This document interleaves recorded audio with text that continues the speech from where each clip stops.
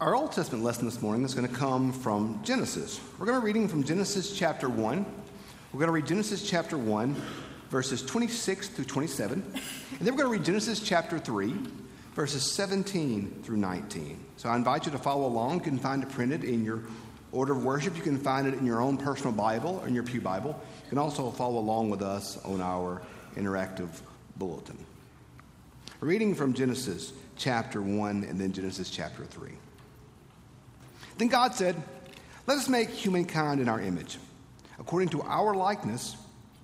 Let them have dominion over the fish of the sea, and over the birds of the air, and over the cattle, and over all the wild animals of the earth, and over every creeping thing that creeps upon the earth."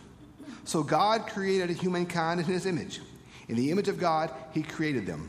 Male and female, he created them. Then skipping to Genesis chapter 3, verse 17.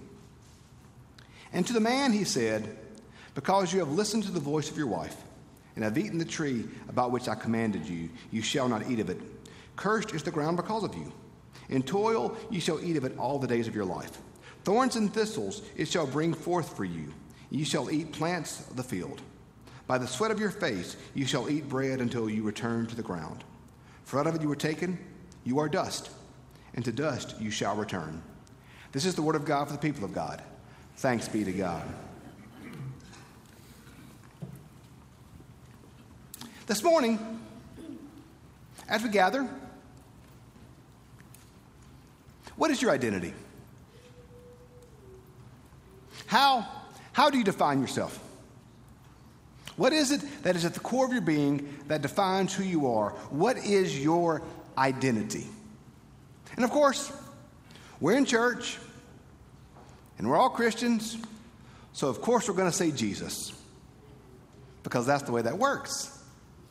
It reminds me of the story about the children's minister who one Sunday asked the kids and said, "Okay, kids, I need to ask you a question during the children's moment." Asked the kids, said, "Okay, I need to ask you a question. What is it that lives in a tree and has real puffy cheeks and eats acorns?" When the kid raised their hands and said, "That sounds like a squirrel, but the answer's got to be Jesus." So, of course, you're going to say your identity is found in Jesus because you're in church and you've got to. Okay, let's set that off to the side for a little bit. What's your identity found in? And let me kind of maybe put it this way. Where do your anxieties come from? What is it in your life that casts a shadow over your life? By the way, I don't necessarily mean the shadow is necessarily a bad thing. But what is it in your life that's always in the background? What is it in your life that really affects you? For instance, maybe your identity is in your job. And when your job's going well, you're in a good place. And maybe your worth comes from your job.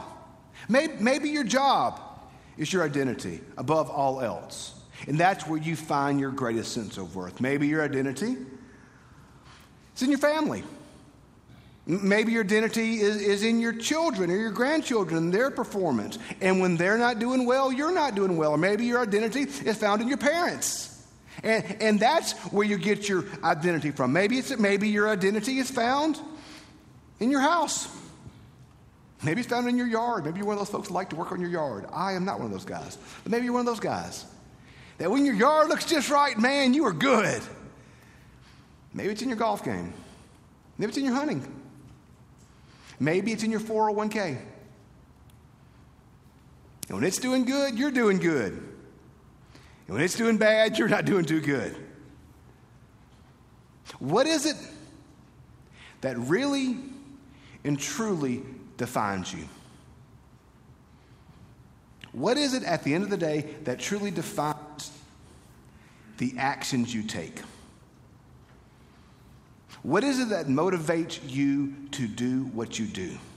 To live like you live? To be who you are? That is our identity. It's that thing that is our singular, or one of our singular motivating factors. For me, part of my identity, one of the greatest parts of my identity, is that I'm a people pleaser. I need people to like me. And if people don't like me, I'm very uncomfortable. I'm being very honest. If someone's mad at me, I can't sleep. I can't eat.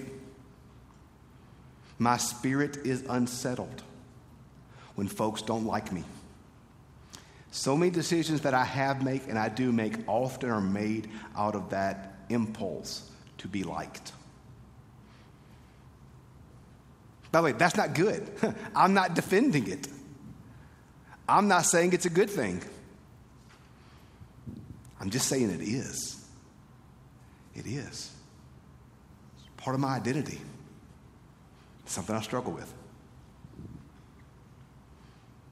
What's your identity? What makes you who you are? What motivates you to do the things that you do? What is that shadow? What is that motivating factor? By the way, it doesn't always have to be bad. I'm not saying it's got to be a bad thing. Just saying we all got something. In the life of the church, August is always kind of our new year. It's when everything kind of gets back into, we fall back into our habits. Wednesday Night Live starting back up, youth ministry doing some great things, student ministry doing some great things, children's ministries. We started new Sunday school classes today. August is when life in the life of the church really gets back to normal. Everything starts clicking. New things are born. It's kind of our new year. So every year, I promise you, every August, one of the first things I ask myself is when I begin to work on August sermons is this. As your shepherd, what do I want for you this year? As your pastor, as your shepherd, what is it that I want for you in this year? What is it that I want for you? And y'all, it's so easy. It's so easy to default back to actions. So what I want for you? I want you in church every Sunday. I do. I want you here every Sunday. I said before, a preacher's ideal Sunday morning is 73 and overcast. Because that way it's not too pretty to skip church for, to go do something else. But yet it's nice enough where you don't want to stay inside. Preachers love 73 and overcast. It's our perfect day. I want you in church every Sunday. I do. I want you to tithe. I want you to give abundantly so that our church can not just meet its financial responsibilities, but can be a blessing to so many other places. I want you in Sunday school. Last Sunday, we had 582 in worship. We had 262 in Sunday school. I want more folks in Sunday school than I want in worship. Because Sunday school is where life change happens. Small groups are where life change happens. That's where you grow and become disciples, is in those settings. That's what I want for you. But notice, all of those things are actions. So, if your identity is found in those actions, what then happens when you don't keep it? If your identity is found in being here every Sunday, then what happens when you miss? Are you worthless? If your identity is found in these actions, even though they are good, then what happens when the actions don't happen? Your identity has got to be something just a bit deeper. Okay, I'm going to do something I never do. I'm going to use a big word. We don't use big words in Boca Chica. We can't count above 20 because we run out of fingers and toes at that point. It's a word called epistemology. Yeah, you think I can say that? Epistemology. Yeah, it's a big one. You never heard that one, have you? That's right. I Googled it. Epistemology is a concept of how do we know truth? How do you define truth? Is truth something external that is revealed to you, that is taught to you? Or is truth something internal that you decide for yourself? Is your epistemology one where you decide what's right and wrong, that you decide what truth is? Or is your epistemology something where you see from something external where truth comes from. We all have an epistemology. We all, in some way in our life, define right from wrong. We all define truth from untruth. We all do. Every one of us has that. The question is not, do we make those judgments? The question is, how do we make those judgments? So what I'm saying to you is this. For us to know what our identity is, we have to know who we are. We have to know what we need to be doing, because our identity cannot be found in actions. If your identity is found in something physical or something earthly, then you will lose your identity. If your identity is your job, what happens when you retire or get fired? What happens then? If your identity is found in your children's academic performance, what happens when they're grown-ups?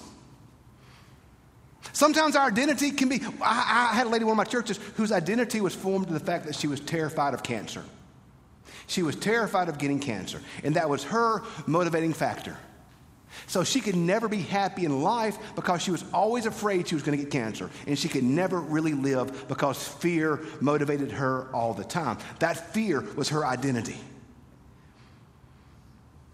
For us to truly live, and for what I want for you this year, is not an accident. Do I want you in church every Sunday? Of course I do. Do I want you in Sunday school? Of course I do. Do I want you to give? Of course I do. And we're going to talk about those things because those things are important. But what I want for you above all else is to find your identity in Jesus Christ. To go back to where we started. To where saying your identity in Jesus is Jesus, and Jesus isn't a joke, but it's a reality. That Jesus Christ is our reality. He is our identity. He is our worth. He is our purpose. He is our all in all. That Jesus forms the core of who we are. But for Jesus to form the core of who we are, we've got to go back to what we started with epistemology. How do we know who we are? How do we know what is true? How do we know what is good? How do we know who God's called us to be? And that's where our scriptures this morning come into place. Because for me, scripture, as Kate said in our children's moment, is that truth. Scripture teaches us how to love, how to serve, how to give, how to be Christ-like. Scripture points us to those truths. So if we want to know who we are, when we don't know where our identity is found, we want to know who God's calling us to be, we have to start with Scripture. So we see two passages today that are important, that form two poles that our life is found in tension with. First, we see Genesis 1, where Scripture says that God made us in His image. He made humanity in His image. Friends, there's not a single person you'll ever meet as long as you're breathing God's air who is not made in God's image. That's what the Bible says. The Bible says that all of humanity is made in God's image. Whether you like them or not, whether you agree with them or not, whether they're right or wrong, Scripture's clear. Everyone who is breathing, everyone who is living, everyone who is here is made in God's image. They are, and you are. That's part of what your identity is. Your worth doesn't come from your job. Your worth doesn't come from your performance. Your worth doesn't come from what you do. Your worth doesn't come from your actions. Your worth comes from the fact that you are made in God's image. That's one pole. The other pole is Genesis 3. We didn't read all of Genesis 3, where Adam and Eve fell into sin. By the way, real quick. Okay, y'all, for a couple things with Genesis 3. First, just file this away. You're sitting in the garden, and a snake comes up to you and starts talking, just run. Don't talk to the snake. Don't invite him over for tea. Just run. And secondly, we bash at Eve for eating the apple. Okay, let's read the Bible.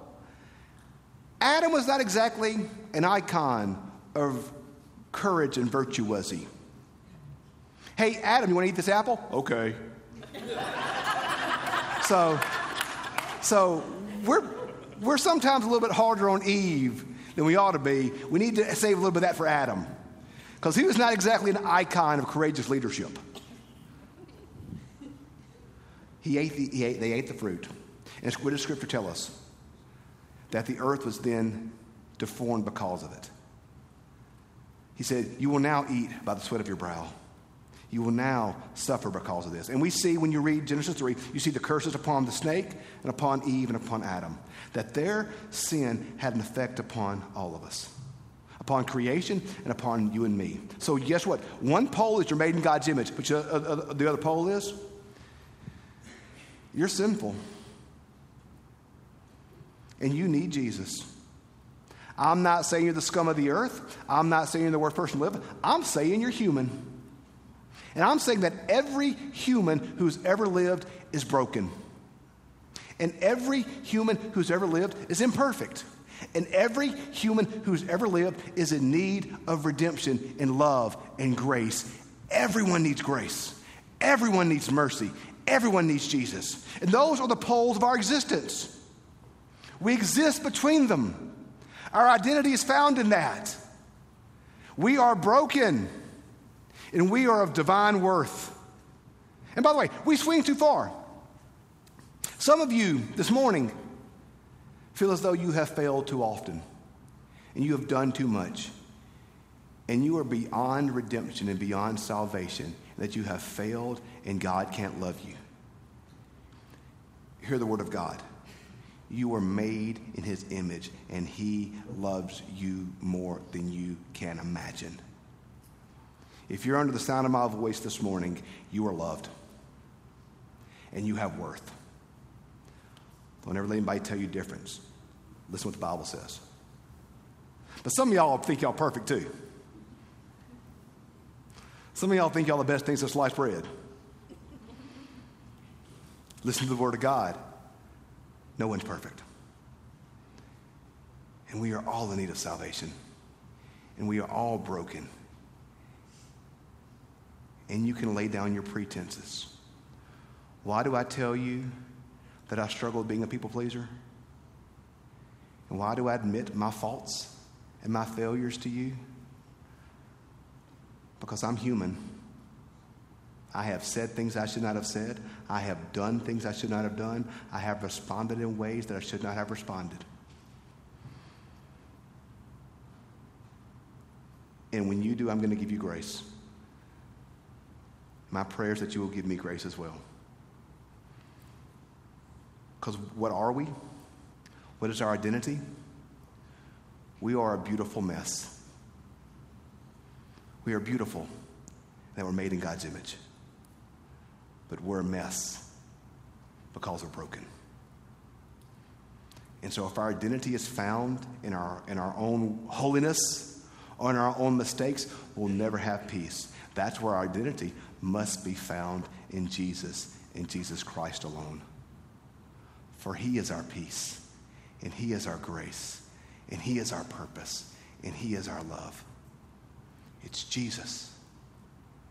Our identity can't be found in our jobs or our wealth or our status or our family or any of these things, or even our righteousness, or even in coming to church, even in giving, even in serving. But our identity must be found in Jesus. And then what happens is, if our identity is in Jesus, then we come to church to be formed because our souls need the formation of worship. We come to Sunday school to be formed because our souls need the formation. We give to be formed. These things we do are not done to make God love us, but they're done as a response to God's love. And they're done through, in the formation of them, we are formed and we are recreated and we are remade. Our actions don't define us. Our actions flow from who we are. Today, where is your identity? Where is your identity? What is that motivates you? What is that propels you? What is that pushes you? May our identity be found in Christ alone. Let us pray. Gracious God, thank you for Jesus. Thank you for his love in our life. Thank you for his grace. Thank you for his mercy, for his salvation. We love you. We ask all this in Jesus' name. Amen. Today, our closing invitation.